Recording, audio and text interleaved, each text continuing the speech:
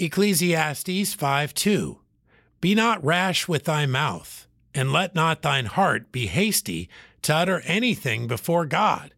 For God is in heaven, and thou upon earth. Therefore let thy words be few.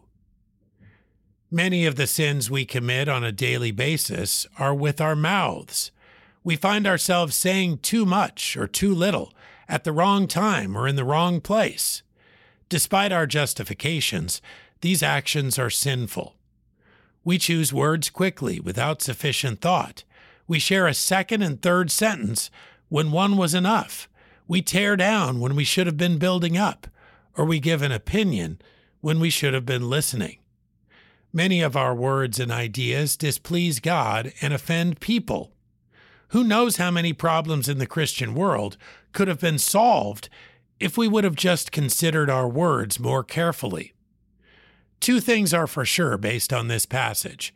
Those words come from our hearts, and God knows our hearts and hears our words. So if we don't have anything godly to say, perhaps it's best not to say anything at all.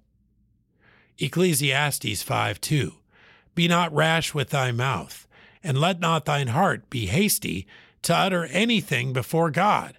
For God is in heaven, and thou upon earth. Therefore let thy words be few.